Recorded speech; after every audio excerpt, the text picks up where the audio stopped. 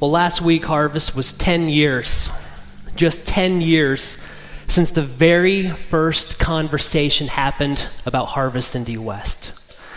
Larry and Denise Woods and Kirsten, they drove up from Pittsburgh. They went up to Chicago. They met with a man named Kent Shaw. You might remember Kent. He preached here back on Labor Day. And they went up and they met with Pastor Kent. Kent was the executive director of Harvest Bible Fellowship and church planting. So he's overseeing all of the church planting efforts. 10 years ago, if that conversation didn't happen, there's a good chance that we would not be here together this morning. And I believe that God has a purpose for us. I believe that God has brought us here. It's no accident. It's not by chance. It's not by luck that God has brought us together for such a time as this. And there's a thousand things that could have gone wrong, 1,000 things that could have happened or not happened, and this church plant may have never got off the ground. See, Larry wasn't a pastor, but he's wanting to plant a church. He was trusting and depending on the Lord to bring somebody, and aren't you thankful for Pastor Doug?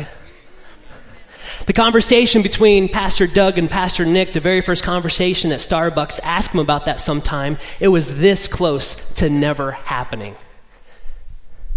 We were supposed to launch over at Chapel Hill, over by Ben Davis, and just a few weeks before the church launched, we got a notice saying Chapel Hill's not accepting any more churches to be meeting in their facilities.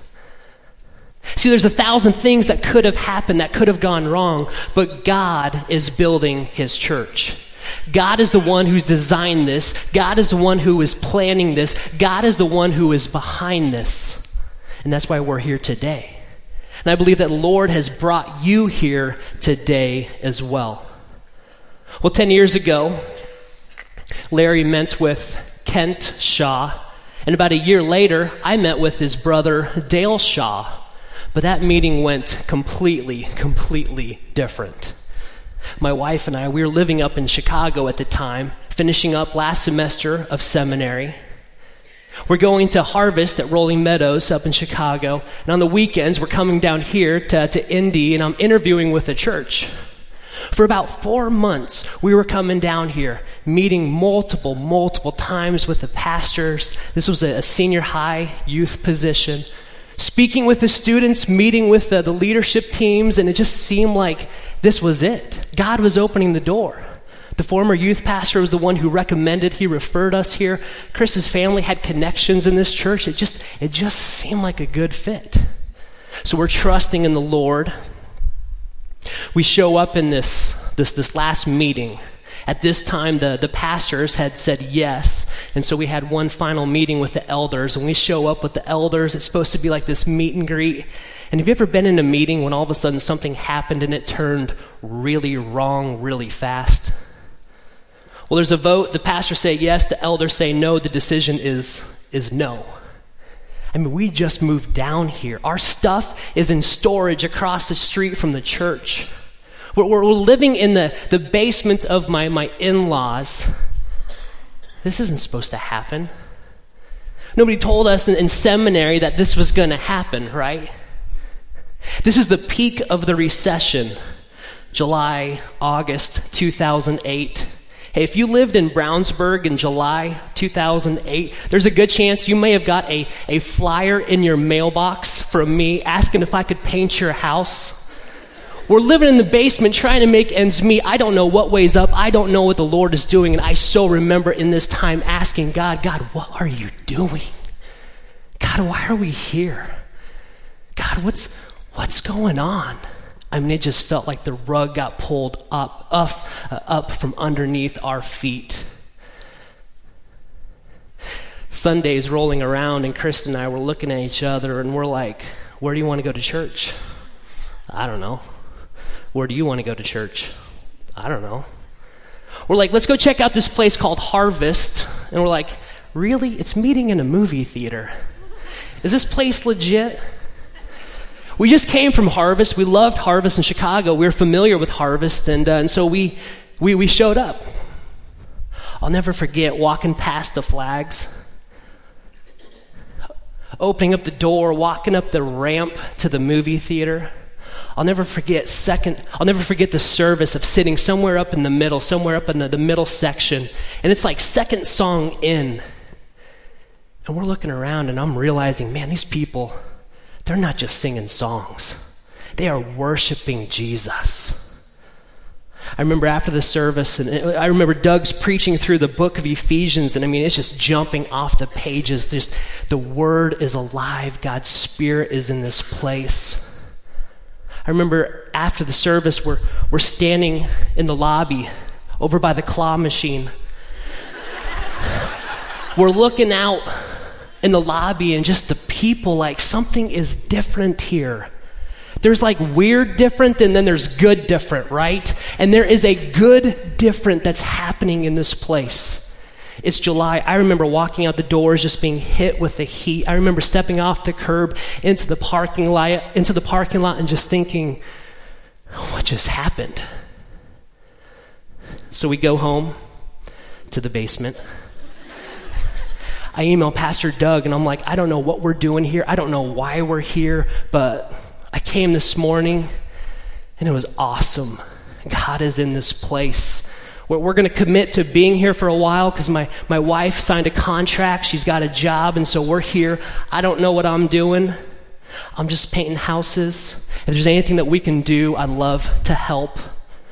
P.S. We're living in a basement. A couple hours later, Pastor Doug emails me back. And he's like, hey, you want to meet for breakfast? So the next morning, I show up. We're meeting for breakfast. I'm sitting across the table, and I'm telling him our story of just like, I don't know why we're here. We thought we were going to be at this church. The pastor said yes. The elder said no. I don't know what's going on. I don't know what God is doing. We are so confused. Doug looks across the table. He says, I know why you're here. On Thursday, Karen and I were praying. We were praying that God would send a youth pastor to this church. We showed up on Sunday. How does that happen? See, God is building his church.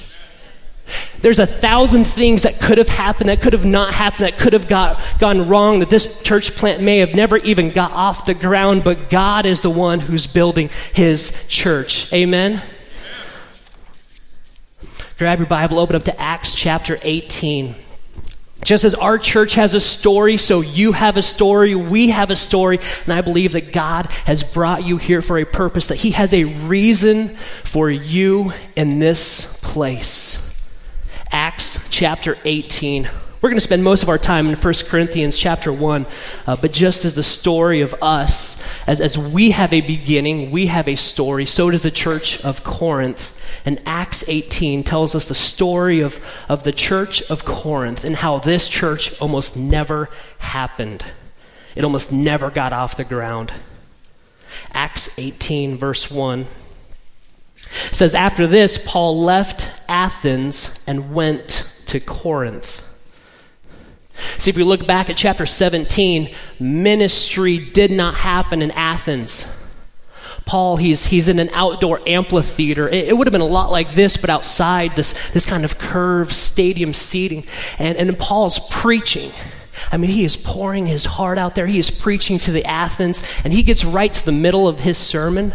He is sharing the gospel, and he starts talking about the resurrection of Jesus Christ, Acts 17. And all of a sudden, the crowd starts mocking him. They start laughing at him. So Paul's like, I'm out of here. He packs it up. He heads to the next city, the city of Corinth. I can just tell you, if I get halfway through my sermon and I'm preaching and you start heckling me, I mean, I am out that door so fast, just like Paul. That's what's going to happen. Imagine this walk. This is a 50-mile walk from Athens to Corinth. 50 miles. I mean, this is a long, lonely walk for Paul as he is laughed out of Athens, and now he's coming to Corinth. Corinth is a city with a reputation. You probably know the reputation. It's not a good reputation.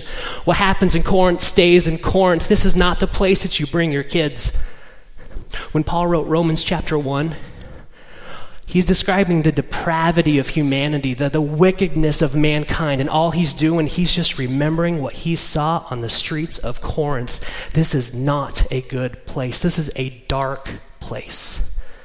And this city needs a church. Paul's on this 50-mile walk. He knows what he's walking into. He just got laughed out of town, and now he's walking into the city of Corinth. Look at verse 2. And he found a Jew named Aquila, that's the husband, a native of Pontus, recently come to Italy with his wife Priscilla, because Claudius had commanded all the Jews to leave Rome. So the very first two people that Paul connects up with in the city of Corinth are two refugees. That's not a political statement. They were kicked out of Rome. He connects up with these two refugees. Like if you're planting a church in a new city, that's not exactly the first two people that you're looking to partner with, right?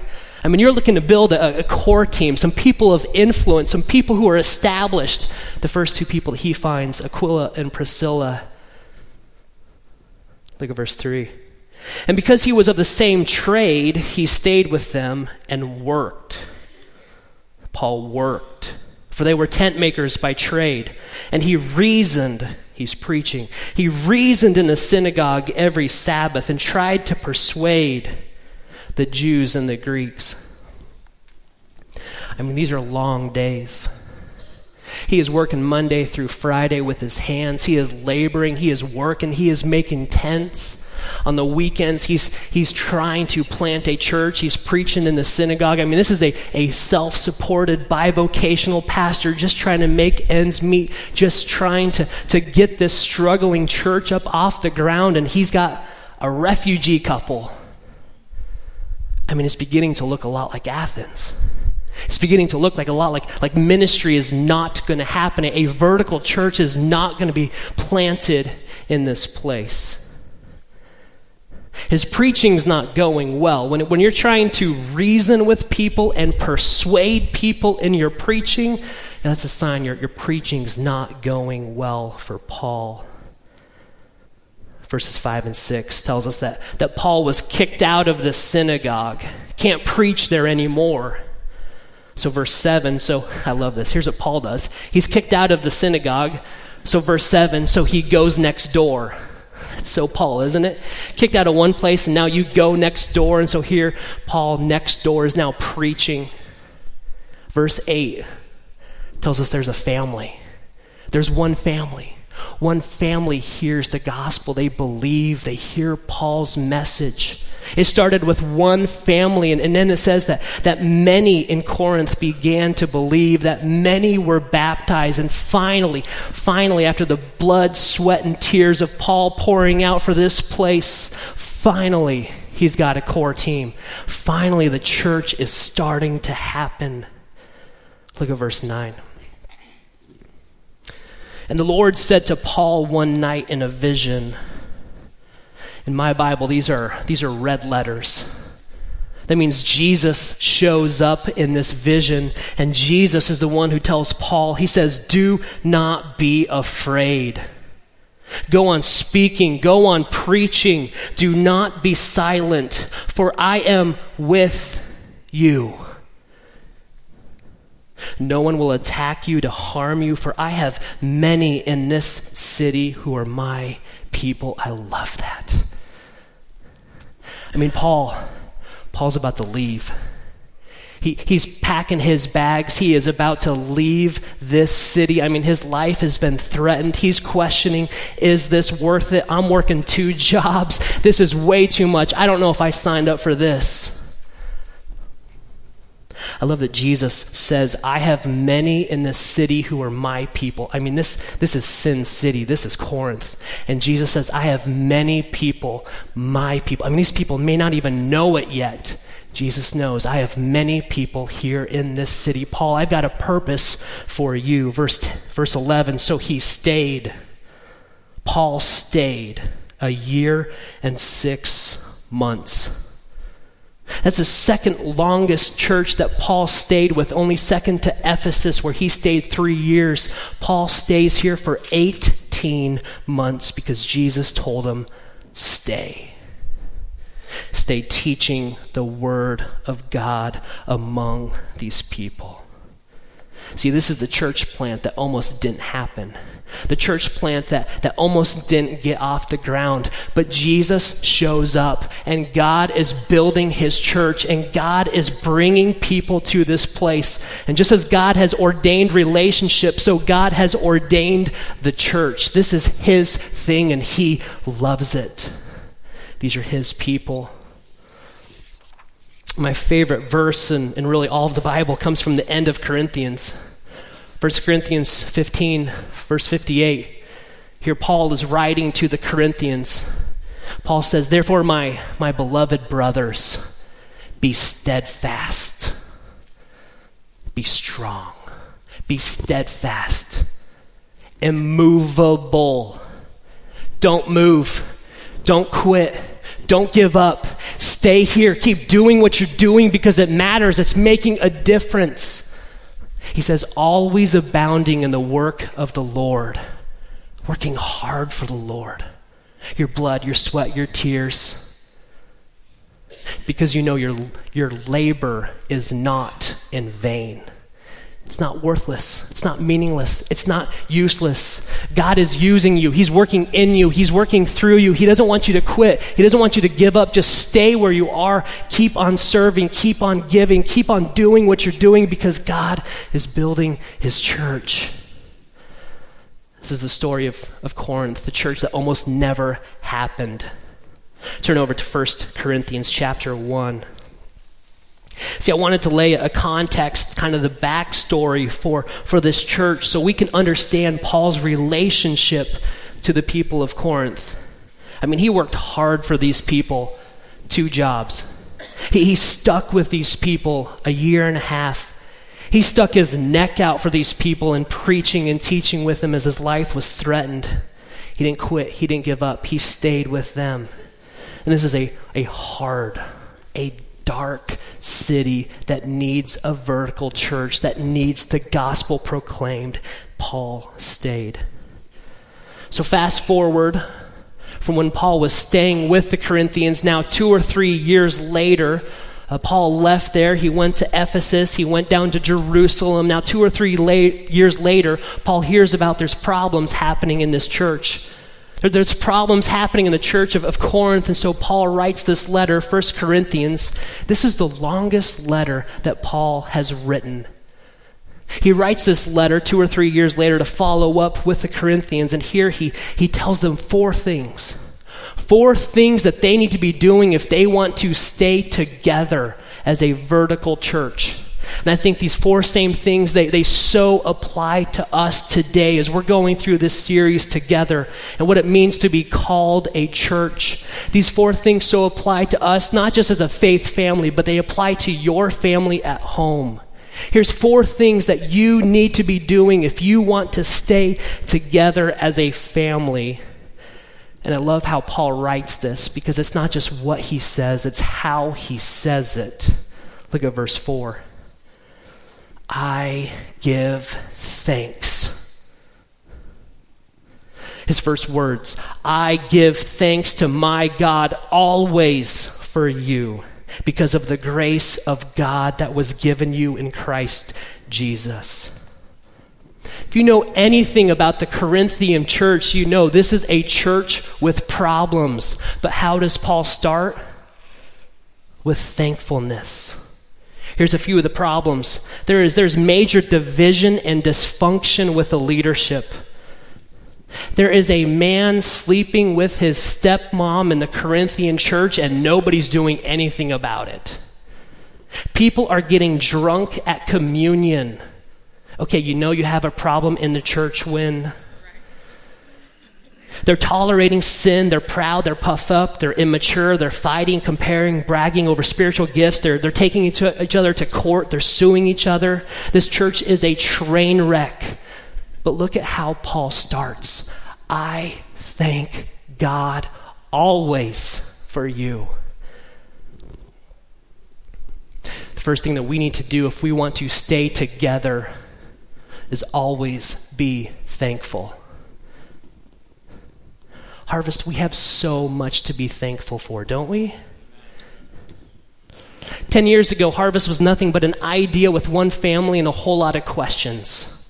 And today, we thank God, not us. We thank God for building this church and what He is doing. Here's 10 things. 10 things that we thank God for what He's doing in this place every single Sunday, worshiping together. I'm so thankful to do that with you. I'm thankful for 23 acres in the heart of Avon with a facility like this and no claw machine. I'm thankful for the hundreds of volunteers every single week. Thank you. Hey, you heard from Pastor Nick. If you're not doing that, today's the day. Sign up right after the service. Help us on Easter. I'm thankful for the children who want to be here. I see it on their faces. They're excited about church. They want to come here Sunday mornings. I'm thankful for the unity of the elders and the pastors. And we don't take that for granted. I'm thankful for the 100 small group leaders with students and adults. You have the hardest job here in the church. Thank you. Don't quit. Don't give up. Immovable. Always abounding in the work of the Lord because you know your labor is not in vain. Man, I'm so thankful for the generous giving. Listen, I see it every single week. For 9 years, the generous giving of our people. Thank you. I'm thankful that every single week when we've opened these doors that we've had new people. If today's your first day, we're so glad you're here with us. We're thankful for visitors. And we are thankful that we are not ashamed of the gospel because that's what it is. It's God's power, His presence showing up in this place. That's what makes all of the difference. We have so much to be thankful for, Harvest. As a 9-year-old church, we take zero credit for what's happening here. We give thanks to God for what He's doing in this place. I want you to think about it. I want you to write something down. I want you to talk to your family after the service at lunch. Talk to somebody here before you leave. What is one thing that you're thankful for here at Harvest? We have to always be thankful. The second thing that needs to happen if we want to stay together as a vertical church, never be critical. See, critical is the opposite of thankful. Look at verse 5. That in every way you were enriched in Him in all speech and knowledge, even as the testimony about Christ was confirmed among you, so that you are not lacking in any gift. See, one of the major problems with the Corinthian church is they're fighting over their spiritual gifts. And here, right from the beginning, Paul is addressing them and he's telling you, you're not lacking any gifts. In chapter 4, verse 21, Paul says, what do you want? What do you prefer? What's your choice? Should I come to you with a rod? Some translations say whip. Okay, what's your choice? Should I come to you with a rod or a whip or in a spirit of gentleness? See, here Paul is coming to these people. He's addressing this church with problems in a spirit of love and gentleness. Rods beat people. Rods bruise people. Whips lash out and sting people. And words can inflict so much pain. Words can tear this place apart. Words can bruise people, hurt people, lash out and whip people. Paul has every right to be just ticked off. He could light this church up. But he's not critical. Imagine his tone here. He's saying, in every way. Hey guys, in every way, you've been enriched. You're wealthy in your gifts. You're rich in your gifts, in speech and knowledge. Hey, don't worry. You're not lacking any gifts. See, it's not just what you say, it's how you say it. I think here Paul is modeling an example for us where he is not critical. It's really, really hard when you know you're the person who's right and you know the other person is 100% wrong, but they think that they're right, and you're trying to address them gently in love. That's so hard, isn't it? See, it's not just what you say, it's how you say it, the tone, how critical, how harsh, the timing. And here Paul is coming along these people, and they are 100% wrong. And Paul, he knows he's right, but he comes to them in a spirit of love and gentleness. Last spring, I was helping coach my son, his 4 or 5-year-old t-ball team, right? I mean, they're 4 and 5. Let's have fun, right? Like, don't pick all of the dandelions. Save some for the next kid. Just keep your glove on. When you swing, try not to spin around and fall down. Let's just have some fun. Well, I'm coaching. There's 4 coaches. I don't know if 4 and 5-year-olds ever need 4 coaches, but there's 4 coaches. The first coach, the head coach, well, he was a football coach. I mean, full time. That's his job. The other 2 ladies, they were college softball players. They could probably throw farther and harder than I can. So I'm just a pastor, so I'm standing over on third base. That's my spot. So I'm the third base coach, and I realize these kids don't need another coach. They need a cheerleader.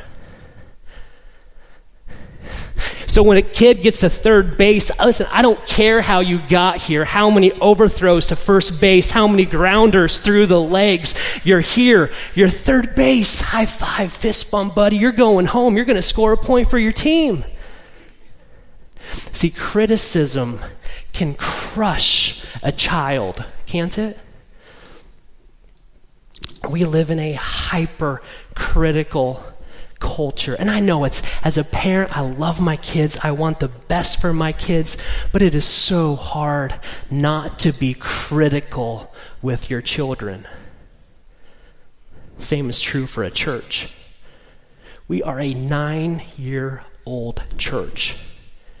And criticism can crush this place. Words can bruise. Words, if not done in the right manner, the right timing. It's not just what you say, it's how you say it can lash out and whip people. We have a very young pastoral staff here.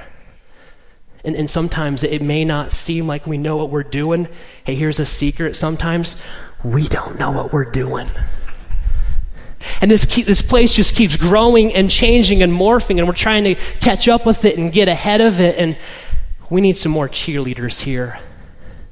A culture of criticism can crush this place. I can tell you as a staff, we are very, very, very aware of all of our shortcomings.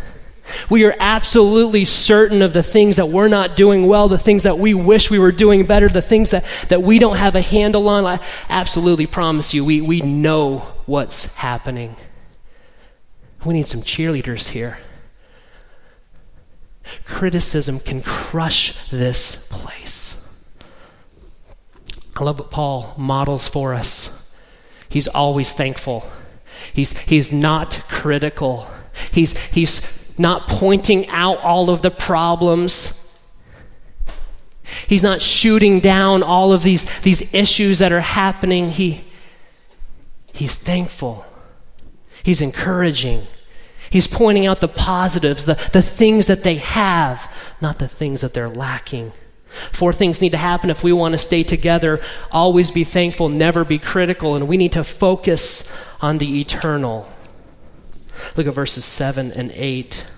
Paul says that you are not lacking in any gift as you wait for the revealing of our Lord Jesus Christ, who will sustain you to the end, guiltless in the day of our Lord Jesus Christ. That's the eternal. That we are waiting for the revealing of Jesus to show up in this place, that we are waiting because he's the one who's going to announce us guiltless in the day of our Lord. He is the one, and it says that God is faithful, by whom you were called into fellowship with his Son, Jesus Christ our Lord. So a while back, I was talking to somebody here in Avon. They work and live here in Avon, and I was telling them about Harvest. I was telling them we're right behind Gander Mountain and when our services are. And I was just laying it out there, just looking for an open door, an opportunity to invite them here on Sundays. And I'm telling them all about this church and what God is doing and just how God is moving. And we were just getting ready for an Easter service, and we were planning it, and it was going to be amazing. And we were going to be celebrating and lifting high the name of Jesus. And I was telling this person all about what God is doing here at Harvest. And they seemed kind of interested. Well, here at the end, they had one question. The lady looks at me and she asks me, well, does your church have any fish fries? Because my husband really likes fish fries. And I said, no, we don't have any fish fries. But we're shooting a confetti cannon off at Easter. Does your husband like confetti cannons? Listen, we've got to keep the main thing the main thing. And there are so many churches where it so easily becomes busy and distracted with not the main thing. And listen, we have so much to offer the world around us, so much more than fish sticks to offer the west side of Indianapolis. We've got to keep the main thing, and that is the gospel of Jesus Christ. And we are waiting for the revealing of him, for Jesus to show up in this place. And when God is showing up and his spirit is moving and here in this place and lives are being transformed and dead people are becoming alive, that's a big deal. That's the main thing. We've got to focus on the eternal. We can't become distracted and settle for something that's so far less. The main thing. Look at verse 7. That we are waiting. Church, we are waiting for the revealing of the Lord Jesus Christ. He's the one who will sustain us to the end. He's the one who will declare us guiltless before the Father. We've got to focus on the main thing. We need to focus on the eternal. And this is it. Verse 9. God is faithful. Isn't he? God is faithful, by whom you were called into fellowship. That's the main thing. The fellowship, the relationship with Jesus, the relationship with his son, Jesus Christ. See, Paul's not calling them out. He could. Paul's not calling them out in their problems. He's calling them up to realize their inheritance and their identity in Christ. See, practically, the Corinthians, they are a train wreck of problems, but positionally, they're believers. Positionally, they are saved by grace through faith, because that's a gift of God given to us so that no one can boast. And this means they are not sanctified on the basis of what they have done. They're sanctified on the basis of what Jesus has already done for them. That's not going to change. And even though they're a train wreck, Paul is calling them up to realize their identity of who they are. Not what they've done, but who they belong to. Their inheritance in Christ. Man, this so applies to us. That if your life doesn't look pretty right now, that if you have a story of a past loaded with problems, it's not about you. See, the ground is level at the cross. Jesus wants to call you into a relationship with him. It's not on the basis of what you've done. Your identity is not defined in the actions of what you've done. It's defined only by who you belong to. If the blood of Jesus has covered you, if his righteousness has set you apart, you are his. You belong to him. 1 Corinthians chapter 6, I love this. Verses 9 and 11 says, Do you not know that the unrighteous will not inherit the kingdom of God? And get ready, he gives us a list. Do not be deceived, neither the sexually immoral, the idolaters, the adulterers, nor men who practice homosexuality, nor thieves, nor the greedy, nor drunkards, nor revilers, nor swindlers. No, they will not inherit the kingdom of God. And such were some of you. He's telling this to the Corinthians. But you were washed. You were sanctified. You were justified in the name of the Lord Jesus Christ and by the Spirit of our God. This is a people with problems, a train wreck of a past. It doesn't matter. Your actions don't define you. Your past sin doesn't define you, but you have been sanctified. Jesus has called you into a fellowship with him. That's what matters. That's the main thing. We have to focus on the main thing. And just as we started this series where God has ordained relationships, and God and sin has broken relationships, but God has called us into relationship. Listen, he hasn't left us where we were, and such were some of you. He hasn't left you there. He is calling you into a fellowship, into a relationship with him. And the more broken you are, the more beautiful your story is going to be, and give God the glory. See, there's nothing. It's not marriage, it's not parenting, it's not work, it's not school. There's nothing more important right now than the eternal. Nothing. And it's this fellowship with Jesus, the one who will sustain us to the end because God is faithful, the one who will announce us guiltless. We don't deserve that. That's the point. Guiltless in the day of Jesus Christ. We can't be distracted. We can't settle for anything less. The last thing that we need if we want to stay together as a vertical church, if we want to stay together as a faith family, is indivisible. Not invisible, indivisible, with liberty and justice for all, right? Indivisible means not divided, unified. It means one part, one piece, one unit, one body working together in harmony. Indivisible. Verse 10, Paul says, I appeal. He's not accusing. He's not threatening. He's not even demanding. This isn't a command. He says, I appeal. He's asking. I appeal to you, brothers, by the name of our Lord Jesus Christ, that all of you agree. And let there be no divisions, indivisible. No divisions among you, but that you be united in the same mind and the same judgment. A few years ago, my wife and I went down to visit my brother-in-law. He was a med student in Virginia.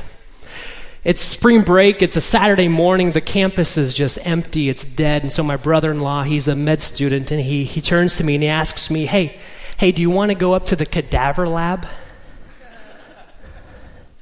If somebody ever asks you that question, you need to think very, very carefully about your response.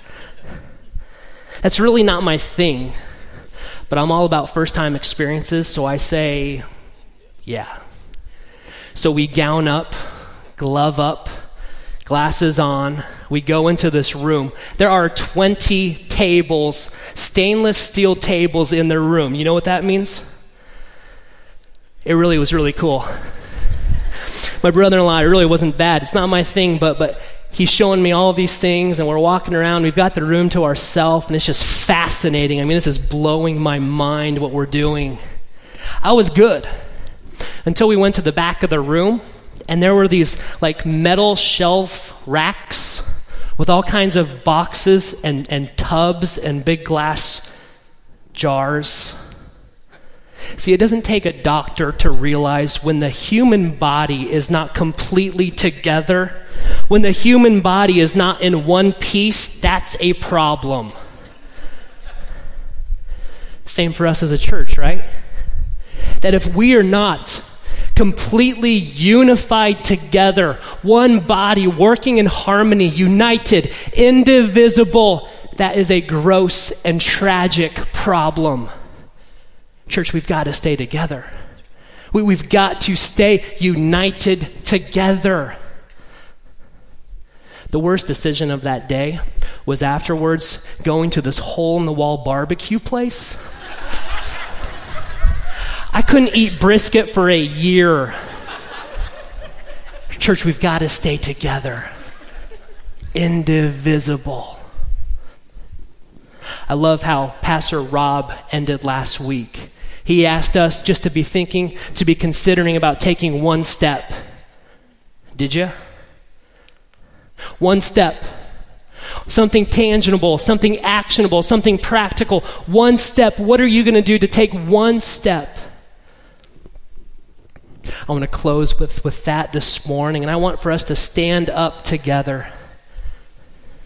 And I want for us to be thinking, what is one thing in your life right now that you need to take a step forward in faith, trusting that Jesus Christ is going to meet you in that step. He's not going to leave you. He has called you into fellowship with Him. That Jesus has called you into relationship with Him. And it doesn't matter your past. It doesn't matter your problems of today. He is calling you into fellowship, into relationship with Him. Maybe right now you need to start shuffling your feet because you feel the Spirit is working. God is calling you into relationship. That's the main thing. Nothing is more important than that. Maybe you need to be thinking about what is one step that I can take forward this week with my family. Always encouraging, always thankful, never critical. That we need to focus in on the eternal. That we need to be united. Nothing's going to tear this family apart. Nothing's going to keep this family from being together. We're going to be operating as one unit in harmony. There's too many fights, too many complaints, too much division. It's not going to happen. What is one thing that you can take a step forward this week? We've got a lot of young pastors here. Maybe it's encourage them. Maybe it's commit to praying for the elders and the unity, the leadership of this church. Maybe for you, life's just hard. I mean, you're just tired. You're working 2 jobs like Paul was. Maybe the rug has been pulled out from under your feet and you don't know which way is up. I love the vision that Paul had. It's the same for us.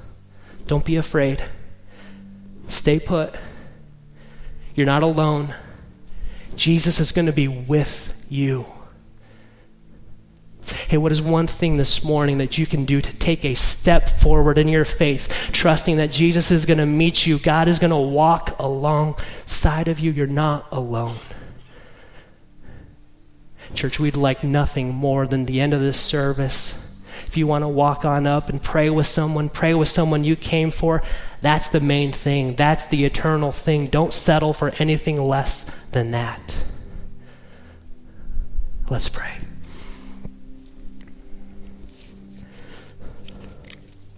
Lord, sometimes we don't see what's happening around us, and we don't understand, God, the bigger picture of what you are doing. Lord, but we trust. Lord Jesus, we have faith. Lord, let us not be afraid. Let us be compelled. Let us be convicted. Let us trust and know with confidence and clarity that, God, that you are doing a work. Jesus, that you are the one who's building this church, that we are not alone. God, that you're going to meet us where we're at. That you are calling us into relationship with you even right now. Let us not miss this opportunity. God is the only thing that matters. Lord, we love this church. And Jesus, you love this church. So we always give you thanks for what you're doing. God, thank you. Thank you. We love you. Praise in your name. Amen.